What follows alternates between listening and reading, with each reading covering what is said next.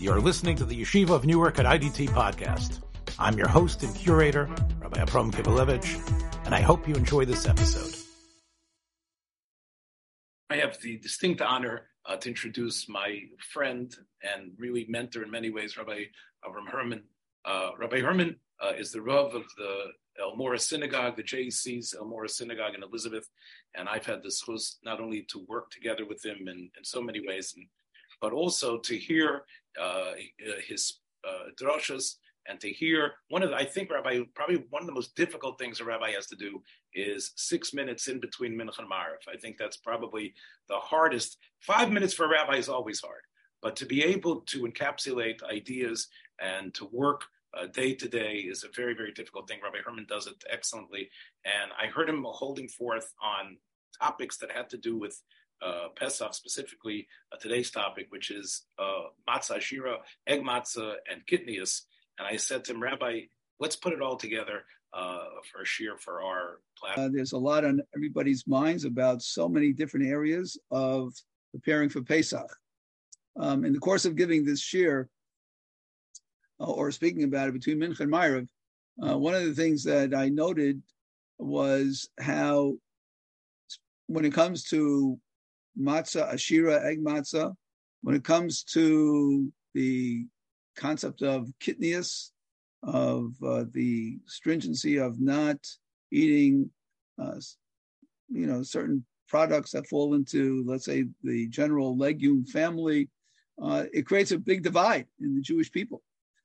People who live in the same community, people who are friendly with each other and would eat at each other's homes on a regular basis. But when it comes to Pesach, these issues created the big divide between the Sephardim and the Ashkenazim. And so it's important for us to really understand what's the background of these halachos, and then we can understand the difficulty in the divide that it does exist. So let's begin with egg matzah.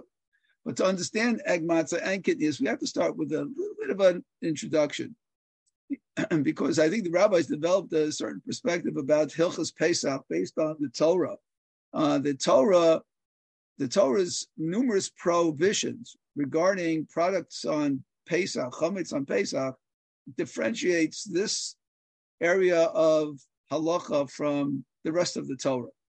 So you start off with chametz having 3 Torah prohibitions. Achila, one is eating, the other one is hana'ah, deriving any kind of benefit, gain from it, and ownership. So when it comes to achila, we have a very, very strong built-in stringency with achila, because we know that there are many foods that are not kosher or you're not allowed to eat, but they don't have a punishment of kares. They may have a punishment of malchus, but they don't have a punishment of kares. Here, when it comes to eating chametz on Pesach, the punishment is much more severe than any other area of prohibited foods. The punishment is kares. So that right away puts chametz in a whole category, different category. Then you have the Isser Hana, the prohibition from deriving any kind of pleasure or benefit, whether it's financial, such as receiving payment for it, or even enjoying, let's say, the aroma of chametz on Pesach. The Torah prohibits a Jew from having any benefit from chametz on Pesach. Again, that differentiates it from many isurim. If something is not kosher, it doesn't mean that you can't have hana, can't have benefit from it. If a person has non-kosher meat, there's no isser of deriving any kind of benefit from it. When it comes to chametz, you not only are not allowed to eat it, but you're not allowed to derive any kind of pleasure. How is it beyond that? We have the third category. I'm sorry? How's it different from basar v'chalav? Basar v'chalav that you cook also has an isser hana. That's true, but there's no isser kares that's attached to it. So yeah, so in one of these areas, you might have some similarities to other things, but not all three. You're not going to have all the 3 Torah prohibitions. when it comes to chametz, you cannot have any ownership, and you can't have any kind of jurisdiction over it. And so the Torah clearly goes to quite an extreme to explain the prohibition, or to define, to create these very severe parameters of chametz. And then you have another mitzvah related to chametz, and that's lahashvis or biyadach, and you have to destroy it. Beer, you have to destroy the chametz. So it's not enough that you don't eat it. It's not enough that you don't have pleasure from it. It's not enough that you don't own it. You've got to take a positive action of destroying chametz.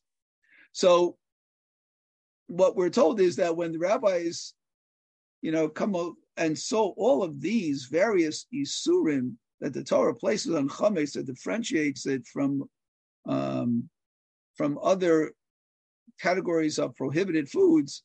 So then the rabbis added to this. The rabbis came along and also added their own chumras to already the chumras of the Torah. For example, a mashu. We know that there's a concept of bittul, there's a concept of nullification, so that if, let's say, something non-kosher dripped into your soup, so then the soup could still be kosher, as long as you have shishim, as long as you have 60 times kosher against the non-kosher, it's going to be kosher.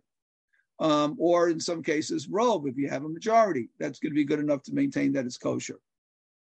When it comes to chametz, the rabbi said if some chametz gets mixed into a mixture on Pesach, it's even going to be a mashuhu, even a negligible amount. Even if you have 1,000 times more than the chametz that mixed in, and even if you're not going to be able to detect any kind of taste from the chametz, it's going to render the entire mixture as not usable on Pesach, the only option that you have at that point is throwing it out. You can't even sell it to a non-Jew. You got to throw it out. So that's the rabbis taking this to a whole new level of a mashu. And another thing about searching your house, right? The description of how you're supposed to search your house for chametz is a chorah stuck in. You got to go look in the holes and the crevices to get out any possible chametz that exists anywhere in your house. Why does a person have to go to such great lengths? I understand in the area where you're preparing the food, but for the rabbis to say you got to be so, conscientious and so thorough to look for any possible remnants of chametz, again, is something unique to this prohibition, to this category of chametz. So this is kind of sets the table for understanding some of the psak halacha, some of the halachic decisions that the rabbis gave for chametz. So let's now turn to the issue of the egg matzah. Where does the issue of the egg matzah begin? And it has Reish Lakish, who puts forth a position about what we call egg matzah, and then it's contradicted with the brisa. So let me just explain what Reish Lakish says. Reish Lakish says that if isa shenilosha, if you have a dough that's been kneaded with either wine, oil, honey, so his language is ein chayovin achimutza kares. You're not going to be chayiv for its fermenting, a punishment of kares. Okay, that's the statement of Reish Lakish. And the Gemara kind of wants to figure out, well, what did Reish Lakish exactly mean? So Rav Idi Bar Abin explains what Reish Lakish meant by saying, well, Reish Lakish talked about a situation of mei peros, fruit juices. And he says, mei peros ein machmitzin, that fruit juices did not cause a process of chimutz. So first of all, let's take one step back over here. We talk about egg matzah, but egg matzah is really a misnomer, right? Egg matzah is really just one way of one category or one situation of what we would describe as mei peros. In other words, really what the Gemara is telling us is that anything but water, any fruit juice, wine, oil, vash, honey, and eggs, right? They all fall into the same category, right? So the same halacha would apply if you use any of these ingredients. And basically what Reish Lakish is saying, the way it's understood by Rabbi Bar Avin, is that they do not make chametz. And since they do not make chametz, that's why Reish Lakish said you're not chayiv kares if you eat it. That's Reish Lakish. So the Gemara says, well, we need a little bit, we have a problem with this Reish Lakish because there's a brisa. A brisa is a teaching of earlier rabbis of the Tanoim, and they said as follows: you can't knead a dough on Pesach with wine, oil, and honey, and if you do, so Rabbi Gamliel says you got to burn that mixture. Ooh, you got to burn the mixture. Why do you have to burn the mixture? Obviously, there's a chametz problem. That's why you have to burn it, right? From that statement of the brisa, the Gemara says, how do we reconcile this with Reish Lakish? The brisa seems to be saying you have to burn it because it's chametz. And the way Ravidi Bar Avin explained Reish Lakish, Mei Peiros ein machmitzin. Mei Peiros, fruit juices, can cause chametz. So then if it can't cause chametz, then what are you burning it? It's a contradiction, Rashi. And I'll start off by saying that Rashi is almost a singular view. He's a minority view in this answer. And he says, there's two types of chametz. Chametz that we're familiar with is if you take water, you mix it up with flour. So then there's a process of chimutz that's going on in that mixture. That's going to turn that dough into chametz, usually in 18 minutes. But there's another process that doesn't result in the same conclusion, in the same end, meaning there's going to be some kind of a change, but not one that's going to make it real chametz. And that's called chametz nuksha. Chametz nuksha is another category of chametz. And Rashi says that if you take fruit juice and you mix it into flour, you can take eggs and mix it into flour, it's not going to turn into real chametz. It's going to turn into what's called chametz nuksha, a chametz that kind of stopped in somewhere in the process and never came fully developed into chametz. It's still asur, still prohibited, but on a different category as real chametz, like flour and water. And so that's how Rashi wants to reconcile the question on Reish Lakish. Reish Lakish, when he says, ein machmitzin, it doesn't become chametz, he's talking about the chametz of flour and water. That kind of chametz, which is a real Torah prohibition, if you eat that and you get kares, that this fruit juice or egg juice in the flour will never bring it to that level. It will never bring it to that level as water and flour. And you're not going to get the same punishment. It doesn't have same consequences, and that's why Reish Lakish says you're not going to be chayiv kares because it's not real chametz. But it is chametz nuksha. It is this chametz nuksha, and that's why the brisa says tisarek. That's why it has to be burned, because it is a type of chametz, and you can't have it around, but it's not as severe as the classic chametz that are you allowed to eat egg matzah according to Rashi? We said absolutely not. It's chametz nuksha. You're having this. It's not classic chametz, but it's this other lesser category of chametz, and you absolutely cannot eat that kind of chametz. As I said, Rashi is a minority opinion. Almost all the rest of the Rishonim, Tosfos, Rambam, and the Aruch HaShulchan says Rov Rishonim, the majority of Rishonim, Rush, and others have a different way to reconcile this contradiction. And they say that Reish Lakish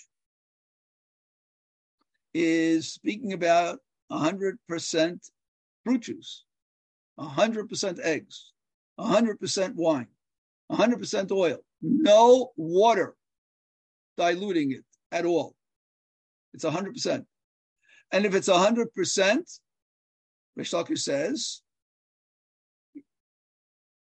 you're not going to be chayiv kares, And in fact, ein machmitzin. It cannot become chametz. It cannot become chametz. It won't be chametz. What is it?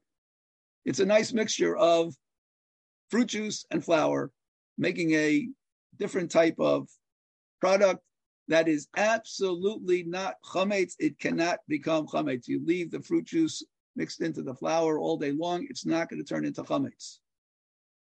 It's not going to turn into chametz. Is there any reason not to eat it? Nope, no reason not to eat it. It's probably even the safest thing to eat in the world because it can't become chametz. What's the problem? What about the brisa? The brisa says that if you mix it in, you have to burn it. So they say, that's talking about where your fruit juice was diluted. You put a little water in with the mixture. You put a little water in with the mixture, you know what happens? It's worse than flour and water. Because flour and water, we're taught, takes 18 minutes to turn it into chametz. When you have fruit juice mixed into water, it's memaher. It speeds up the chametz process, and it's going to become chametz much faster. And it's much more difficult to deal with, because if it's going to speed up the chametz process, then I have to be concerned that maybe I didn't bake it fast enough and it became chametz. So that's how you reconcile. So again, if I have 100% egg matzah, meaning 100% eggs mixed with flour, according to the majority opinion, Reish Lakish would be saying, Ein machmitzin, it can't become chametz, and there's absolutely no reason in the world not to eat it. According to the brisa, if you have a little bit of water diluted into it, then I've got a problem.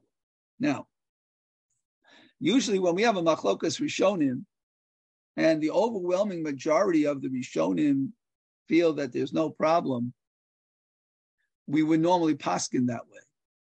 That's how we would rule. We go at the majority. And in fact, you look in the Shulchan Aruch, that's the way the Mechaber in the Shulchan Aruch paskin. That's the way he read, that's the way he put down the rule. And I'll just read it to you. May peros below mayin. So he emphasizes that. If you have your fruit juice and there's no water, ein machmitzin klal. It does not become chametz at all. Umutter le'echol b'Pesach. You're allowed to eat it on Pesach. Matzah shenilosha b'mei peros. Afilu shohasa kol hayom. That's in Simon Tough Stomach Base. Right? Even if it was that way all day, it's not a problem. The only thing is you can't be yotzei with it for your matzah at the Seder, because we call that matzah ashira. Mayin, if you have your fruit juice with water, mimaharin lahachmitz. Yosem Mishariso.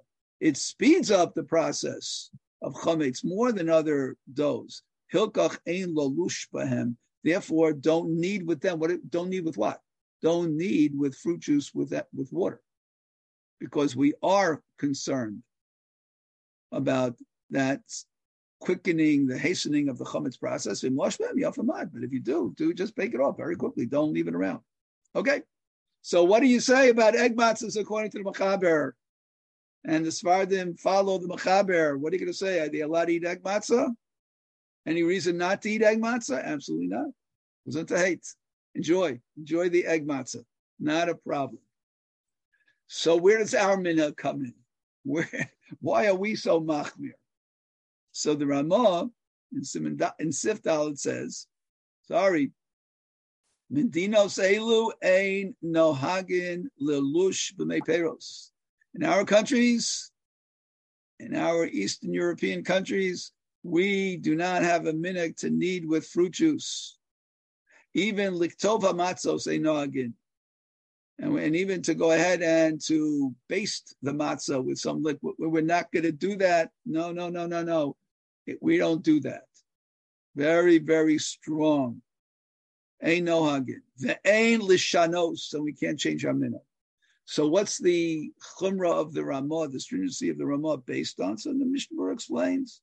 He has two concerns.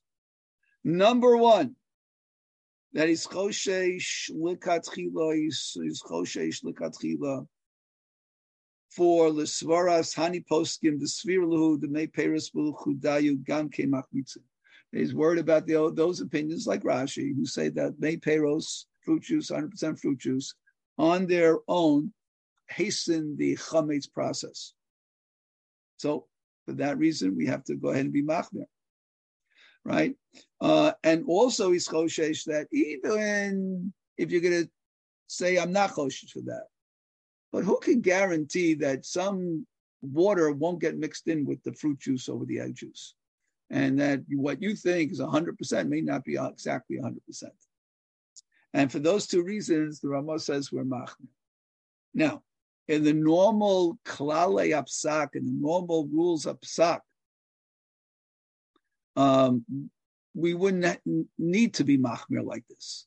Like the Aruch HaShulchan said, that rove of the Rishonim rule not like Rashi, and they rule that it can't become chametz. And usually we follow that rule. But here, he says they took on this chumrah. And the way they explain why they took on the chumrah, again, if they take a look at what the Torah tells us about chametz, we try to stay as far away from any possibility of chametz as we can. And we're going to do that even in our klolei hapsak, even in the way we paskin. Now, you could see that the Ramah saying that he's not going to call it chametz, he's not going to call it outright chametz. And the greatest proof of that is that he ends up by saying that b'shas hatchak, in difficult circumstances where a person can eat regular matzah, l'tzorchei chola, a person's so ill, and that regular matzah is going to be impossible for him. O zokein, someone who's very old, who needs this. So then he's ready to be mekel. He's ready to be lenient for that. Now, nobody's going to be lenient with outright chametz. Of course not. So you see that they're willing to, the Ramah is willing to obtain some leniency in it, because in terms of klolei psak, we should definitely say that this is okay. But for everyone else who could rely on regular matzah, so they're going to say, no, sorry, we have to go ahead and be machmir and be choshesh for these very extreme. If you know that there's no water in it, and obviously if there's a chash, water might be in it, so that would be a reason to be worried because of the Yisroel chametz. But if there's no water, according to Rashi, that you say, and those shitas that hold that it's chametz nuksha, so the chi of sreifa is because, is there an Isra Bal Yiro on the what's the chi of sreifa? Because it's not the Isra Bal Yiro, we just don't want you to eat it and be over on eating chametz nuksha. Right. So we have, right, exactly. So chametz nuksha you have to get rid of. Right. Do you have, you're not allowed to hold chametz nuksha. Is chametz that actually was chametz, and then got to a point that it spoiled or it formed into something like the word says, nuksha. It plasterizes. It starts as a dough that you could eat, it's edible, but then something happens. And maybe that's what Rashi means as well, that when fruit juices are mixed with the flour, what happens is it accelerates it to the point that it goes like it was chametz at one point, and then it went beyond chametz, and it went to the point that it was like chametz plus, which in this case, just like when you have a plasterized old piece of bread, you call that chametz nuksha. So maybe that's what happens here too when you have the egg matzah and there's an isra kares. Where do we find you have the shem chametz without kares? So I'm trying to say that what happens is that it was like the shem chametz, but it in a way it evolved when it becomes nuksha. What's the reason why if you have that plasterized stuff that you're not going to be chayiv? Because it's already, we say it's not really achila, it's not achilas chametz. It's interesting that Rashi applies the same appellation to egg matzah or to matzah mei peiros, right? Like what's where's the nuksha shabo? That's what I'm having a hard time wrapping my head around. Yeah, so I mean, how does it become qualified as chametz nuksha? So I've seen definitions of nuksha of where a process of chametz kind of like was impeded, it stopped. I don't know if it's necessarily where you had complete chametz and then it got spoiled or hardened. That's one form of chametz nuksha. But for example, the Mishmur talks about nuksha mikre dava sheina chametz gomor. It's something that's not chametz gomor, meaning to say, kamo osan shasofrim madapkin bo nirosei and shosim kemach hamayim. That's like a paste that they. Right. But he calls it's not chametz gomor. Is it not chametz gomor because it became chametz, and now by making it a paste, you took away. No, but if that's the case, then that would really be chametz gomor until it becomes einaroy lachilas kela. If it didn't happen on Pesach itself, especially, right? So you're talking about something. Even if you made the way I understood this idea of the paste was that you use flour, use water, but there's a process of making it that it doesn't go into the bread way. But it has the same ingredients, sort of bread. Right. Then it becomes as you say a paste or a glue that it's saved from you. So it didn't become real chametz gomor. It didn't become the chametz gomor. It became, I guess, quasi chametz. I don't know exactly how to qualify. If you want to be choishish, so what are you being over? Okay, so let's take a look over here. By the way, the second definition of chametz nuksha that the Mishnah says, Isa shelo nimtza bo adayin shum sedek o shechsifu paneho. Right, that apparently again the cracks that are a sign of the chametz process didn't happen, or the dough turned pale white. So something happens to it. So maybe that's what's happening to the fruit juice and flour mixture as well. Right. So now, in terms of the din, the Mishnah says, chametz nuksha eino over olav mishum bal yirah bayimatzeh. You're not going to be over bal yirah bayimatzeh. It sounds like you could, but rak midrabanan sarich leva'aro. That's so Yisroel. When the Brisa says Yisroel, it's only harchaka. Right. It's sarich leva'aro. You got to remove it. Right. When you say harchaka. Right. It's a din derabanan or harchaka, but it's not. Right. Right. The Dirshu, by the way, the Dirshu on that Rak Midrabanan Sarich Leva'aro writes over there, Gezerah Shema Yavo La'ochel. Gezerah, you might come to eat it. Right, and the Isra Achila is some sort of lav, although we're not sure what that is either. Like the well, again, in the Isra Achila, again, the Dirshu brings down some interesting sources over here. Linyan Achilas Chametz Nuksha Im Asura Hu Hi Min HaTorah Midrabanan. It's a Machlokas Tanoim. And he says the Magen Avraham writes that the Das Shulchan Aruch is that's an Issa Midrabanan.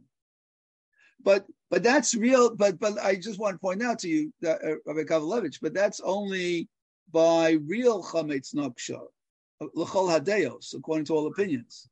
I'm just saying we're dealing with egg matzah that rove people will say is not chametz nuksha, and that's why nobody says that you have to get rid of your egg matzah. I'm just saying, even if we say there was only the Shitas Rashi, what would be the aveira of eating and having egg matzah? So I would say that it would fall into what is said earlier, that you need to remove it and you shouldn't eat it with the Rabbanan. Okay. It seemed like there was a more of a kal type of hanhaga about egg matzah than... Sure, I remember chocolate covered egg matzah. Right. Now that's a Pesach to remember, exactly. I may be giving away my age, but I remember, I think Barton's produced it. Sure, that was what we were waiting for. That's what right. It came in a box. There were papers in between. I remember it still. That was the best. And I remember eating it. All the time. When I was a little kid, I remember eating it. I think I remember that Strites, and with Rav Soloveitchik, Avrohom, they were the only ones that I remember that had on the box, this should only be eaten by Chayla Mikdash. That's right. Had that on the side of the box, yes. But it's interesting. You take a look at the language of the Aruch HaShulchan. He's screaming out that how could people be so lenient about it? He's apparently there was a pervasive lenient attitude about egg matzah, and he's screaming out. Could be because of the Ramah and the Ashkenazi chumras of how to make regular matzah that were so dry and thin. The idea of having like a sweeter, thicker type of matzah thing was a big hana. In other words, as we know, the old the Teimanim and the other Sfardim, their matzah was more like a pita. But I think that might have like unleashed the demon, so to speak, of they didn't want to let go, because finally they had something that could, whether it didn't have to be the Barton's chocolate, even the regular egg matzah was softer. It was something that had a sweeter taste to it. I think that's part of the reason why once people started having it, that it was very tough to let go of it. Again, the Aruch HaShulchan is not only in our generation. The Aruch HaShulchan is speaking to his generation, and his language is V'nei achshav v'avonoseinu mezalzelim b'minhag zeh. It's interesting that, by the way, he calls it this minhag, right? And maybe that's also part of why there was a certain lax attitude about it, because when people hear the word minhag, they develop a certain attitude about it. Oh, this is not din. This is only a minhag. It's only a custom, and the psak really is that it's okay. But he says mezalzlim b'minhag zeh v'loshin b'mei beitzim v'ochlin afilu anashim briyim. Right, even healthy people. So Aruch HaShulchan is like screaming out over here. He says, this is a big problem. This is a pervasive problem, and people apparently are, weren't listening. And he goes on to say, of course, that how important the minhag is. Sha'ovrim al minhag shenagu avoseinu v'avos avoseinu is a harba meos b'shonim. Like Kneder, he's like really trying to give a very strong sense of how this, is, something that we have to follow. But anyway, before you move on to Kitniyos, I just want to say that one of the difficult things about this kula for Cholim and Ktanim is they're not yotzei matzah anyway. So in other words, you have a person, Booby, without the teeth, she's going to eat egg matzah. That's what it was, right? Or the kids, right? Lamaisa, they're not yotzei anyway, right? Because l'kol hadayas, even if the dayas that hold that like Rosh and the others who say that mei peiris b'chval ein machmitzin, it's zichar not matzah. So what do we need? In other words, there's other foods, right? There's other foods you could give, but you could give to the Cholim Miktanim too. This is Rabbi Kavalevich, if I could remind you, now that we're taking a trip down memory lane. Yes. Pesach, years ago, when you walked into the grocery store, is not what Pesach is today when you walk into the grocery store. People have memories of basically potatoes, eggs, meat, chicken. Very little other foods were available, right? Certainly in Europe that was the case. The amount of variety that was available, kamat was nothing. There was nothing to matzah shira. They're not going to be able to the mitzvah, but they need food to eat. They need food. I hear it from my children, their children. What are we giving our little kids to eat? They're not eating. They don't want to eat the matzah. So what are we giving them to eat? So it becomes a big problem of just food, just giving them something. You can't just give a person meat and potatoes. You got to give them something else. Right. So egg matzah became a viable alternative. But since the Zaken wants to feel that he's eating something that's me'ein matzah, he can't because he doesn't have the teeth, and the matzah shruya he can't eat either. So we give him this, at least that he should feel that he's somehow makusher to the mitzvahs alayla. Okay. Right. Yeah. You're putting it in terms of the leniency so that by the Seder they have something to eat. I see it more globally. In other words, that more practically that they need something to eat. And this gives them something to eat. But listen, we learned the other halachos, that according to the Machaber, Erev Pesach, you're allowed to eat the egg matzah until the 10th hour, according to the Mechaber Shita. That's what the Gemara seems to say, that you can moli kreisei from the Betzekei Shel Nochrim, which the Gemara learns. That's basically matzah. The discussion about Kitniyos is not in the Gemara. It's not a Gemara discussion. This is a later Achronim discussion at some point that it comes up, but the Gemara doesn't really get involved. Then the Shulchan Aruch more or less tells us what the Mishnah of Pesachim tells us, that Elu Devarim Sheyotzim En Yidei Chavas Pesach. This is what you could be Yotzei for your obligation of matzah. It's basically the 5 grains: chitim, sorim, wheat, barley, kusmin, spelt, shbolas, shual, oats, and shifon, rye. And then the Mechaber says, avaloba orez, not with rice, ushar mitnei kidniyos, or other types of legumes. V'gam einam boyin l'dei chimutz. They do not come to chimutz. They do not go to chimutz, chametz. Umutar la'asos be'em tavshil, and you're allowed to go ahead and cook and make things with rice and any type of legumes, beans, gesundheit, does not become chametz. Now, on this issue, no one disagrees. No one disagrees about kitniyos not being able to become chametz. So when the Ramah goes on to say b'yesh osrin, there are those who prohibit it, it's not because we're choshesh that these items of legumes, rice, beans, etc., could become chametz. That's not the chashash. But it's a whole different chashash, concern, completely different. And he says again, "V'aminig ba'ashkenaz lahachvi ve'in l'shanos," and we don't deviate. So what's this all about? So there's basically 2 reasons why communities were machmir. And again, this is very interesting also, because sometimes the minhag to be machmir was different from community to community. Not all communities understood or made takanos to be machmir about the same type of kitniyos. They did it for the kitniyos that were prevalent by them, and then new things showed up much later, and then it became a question whether they fall into that category of the chumrah of kitniyos or not. But the basic 2 reasons that the Mishnah brings down is, number one, is that the legumes were grown in close proximity to the grains. And as a result of that proximity, it was of great concern that perhaps some grain might get mixed in with the legumes. And as a result, and they won't be able to sift through it well enough to guarantee that there is no grain pieces mixed in with the legumes.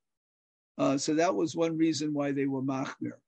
And out of that concern, even though, again, the legumes don't become chametz, but maybe small particles, kernels of the grains might get mixed into it, and then we have a problem, because, again, it's a mashavu. We even have to be concerned about the slightest amount. The second reason is fascinating, because some of the legume family, you could make some kind of a dough out of it. As the Mishnah points out, you could make a kemach, a type of flour out of it, and sometimes they could bake from it. And he says, Mishnah says, lechem, bread, and probably cakes. You can make from those flour that's coming out of the legume family. Now, we've heard of cornmeal. So you could bake, nice things out of the cornmeal, and rice meal. Amei haaretz tuva. You could have many amei haaretz, common people that don't know halacha. Shlo yavchinu ben kemach zel kemach shel minei dagan. They're not going to distinguish between this flour and another flour. The wheat flour, the same way that they see people making the, let's say, corn flour. And they're not going to be careful about the 18 minutes. They're not going to be careful about other details related to the baking process. and they're going to allow it to turn into chametz. And when you think about the second reason, by the way, now you understand why some people were concerned about potatoes. Today, one of the most common type of flours that allows the baking of products today that we never saw before is the potato starch, right? And that potato starch allows for making all these different type of products that look almost like bread-like type of products. And the rabbis initially were very concerned about that. People could go to the store. What's the difference between this and chametz? And they're going to start being perhaps lax about their chametz. So this is the basis for the chumrah. Again, this was taken up by various communities. I think the Aruch HaShulchan says, again, basically Eastern European countries seem to, this gezerah, this minhag, to be machmir, spread. And again, it became a very entrenched minhag. The Aruch HaShulchan says everybody needs to follow, and they can't just not follow it. And so again, this becomes something that divides Ashkenazim and Sephardim, because again, the Mechaber doesn't mention any kind of a problem with this. And the Ramah says, again, minhag ba'ashkenaz lahachmir. Where does this chumrah come from? It comes again, chumrah the chametz, chumrah the pisco, all these chumras that come as a result of the very, very remote possibilities and fears of the rabbis of, something turning into chametz. So, some interesting shilas, that come up as a result of this. But it's not real chametz. And as a result, again, the Ramah goes on to say, im naflu tavshil, if some kitniyos falls into a mixed food pot, it's not going to make it usher. As long as you have a majority against it, it's going to be less of a problem than the egg matzah issue and the fruit juice issue. And so the rabbis had these built-in coolers. Now the question is, how far do we go? So let's say, the Poskim talk about, let's say you had kitniyos that was cooked in a pot, and now they cooked in that same pot, they cooked food that's not kitniyos. So could an Ashkenazi person eat from that food? It's a common question. Sometimes Sephardim want to invite Ashkenazim over to their house, and they're cooking in pots. They're cooking their pots what they're allowed to, kitniyos, and now they want to go ahead and say, you know what, I'll cook specially for you something that has no kitniyos, but I'm using my pots. And if you're using his pot that has kitniyos, are you allowed to go ahead and partake in that? That's a shaila that Poskim discuss. So Rabbi Yashiv, again, back in the Dirshu Mishnah Berurah, he says, Rabbi Yashiv says, in that case, if it's a ben yom, if it's something that's been used in 24 hours, you cannot eat it. An Ashkenazi person cannot eat it. We're worried about the tam that comes out. And even after 24 hours, you have a machlokus. The Kaf HaChaim says it's okay, and Rosh Zalman Auerbach says it's not okay. So, again, there's a question of how far we go with this chumrah. And that's where we see it play out. It's interesting. Someone mentioned to me a shaila that came up in somebody's house where somebody on Pesach made a vegetable soup. And after they made the vegetable soup, it occurred to them, I put peas in my vegetable soup. Now they went to their Rav and asked, what should we do with our vegetable soup, that has kitniyos in it? So the woman told me that the Rav said, don't throw it out. Don't panic. Everything's okay. Just store it. Don't eat it. Put it away and eat it after Pesach. That was his eitzah. So she asked me a question, says, 1 second, you just said that if you have a majority of non-kitniyos over the kitniyos, then you're allowed to eat it. So why aren't you allowed to eat the soup? So I said, that's true. But if I see the pieces of kitniyos, I got to take it out. I can't eat the pieces of kitniyos. So I said, if you want to go through the soup and pull out all the kitniyos, all the peas in it, and eat the soup, that you could do. One of the most famous questions that came up, in Eretz Yisroel, of course, with Rav Kook, Avrohom, was about sesame seed oil that he wanted to be matir. There were a wonderful family that he felt he could give them a parnosa because they developed a process of processing the sesame seed oil. And the Rabboni Yerushalayim came out against Rav Kook's psak, and Rav Kook decided to take up the mantle of this whole sugya, and really being mavarer, is totzeres kitniyos osir. When the minhag was niskabel, Was it niskabel to the point that it was like chametz mamish, that even a byproduct, or once you've already crushed it and you've crushed the kidneys and changed them, and now you've just extracted the oil with the oil, and that going back to chocolates, for years I think they used to use corn oil in the chocolate, and we talk about Barton's and some of those kosher Pesach chocolates. I think they were the Rabbanim who used to give the extra, even though they knew it was corn oil, it wasn't just sugar. They felt it was Tzeres Kitniyos. So Tzeres Kitniyos would be Tzeres Kitniyos. They felt was not part of the Torah. Wasn't the whole issue about peanuts, but for those people who hold Kitniyos, but they still had peanut oil at one time. And Rav Moshe was matir that. He was matir the peanut oil. Rav Moshe had two tzadim to be matir. One side was that he felt, and this is a whole machlekes between Rav Moshe and some of the other later poskim, when the takana was made, did it include even minim that weren't part of the discovery of humans at that time? Peanuts, which were only developed later as a food source, or were only found in a place where there were no Jewish communities, or quinoa today, or anything like that, is that included in the Gzeira of Kitniyos? Right. So I think Rav Moshe will use two kulas. The first of all, it's a shaila whether it included peanuts, which were unknown at that time, and then you have the crushing of the peanuts. Much more machmir.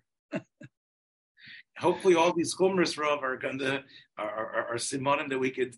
The Rebbeinu Shalom will see it as ava to be makar of the geula, that we love these mitzvahs and we're so careful about it that the Rebbeinu Shalom will see it not as a reflection of one-upsmanship of one community over another, but really the ava of the Rebbeinu Shalom's mitzvahs, that we're willing to take it upon ourselves.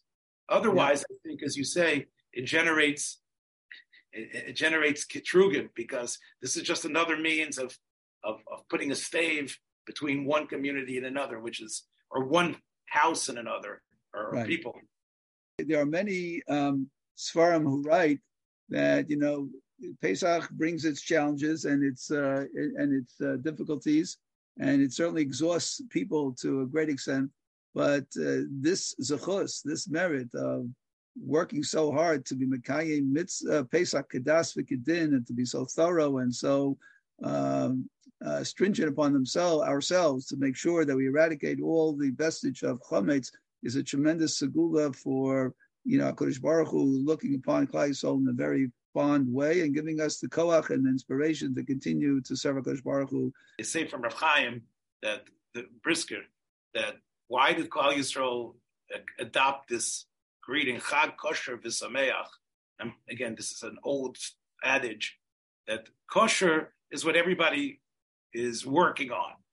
The ikar is that it should be Sameach afterwards, because many times in our maniacal urge to be as kosher as possible, we sort of eliminate all sense of simcha from the Chag. Yes. Rob, you've given us, but knowledge is what allows us to do that. When we know based on, that's the best way. So Chag Kosher V'Sameach, Rob, thank you so much.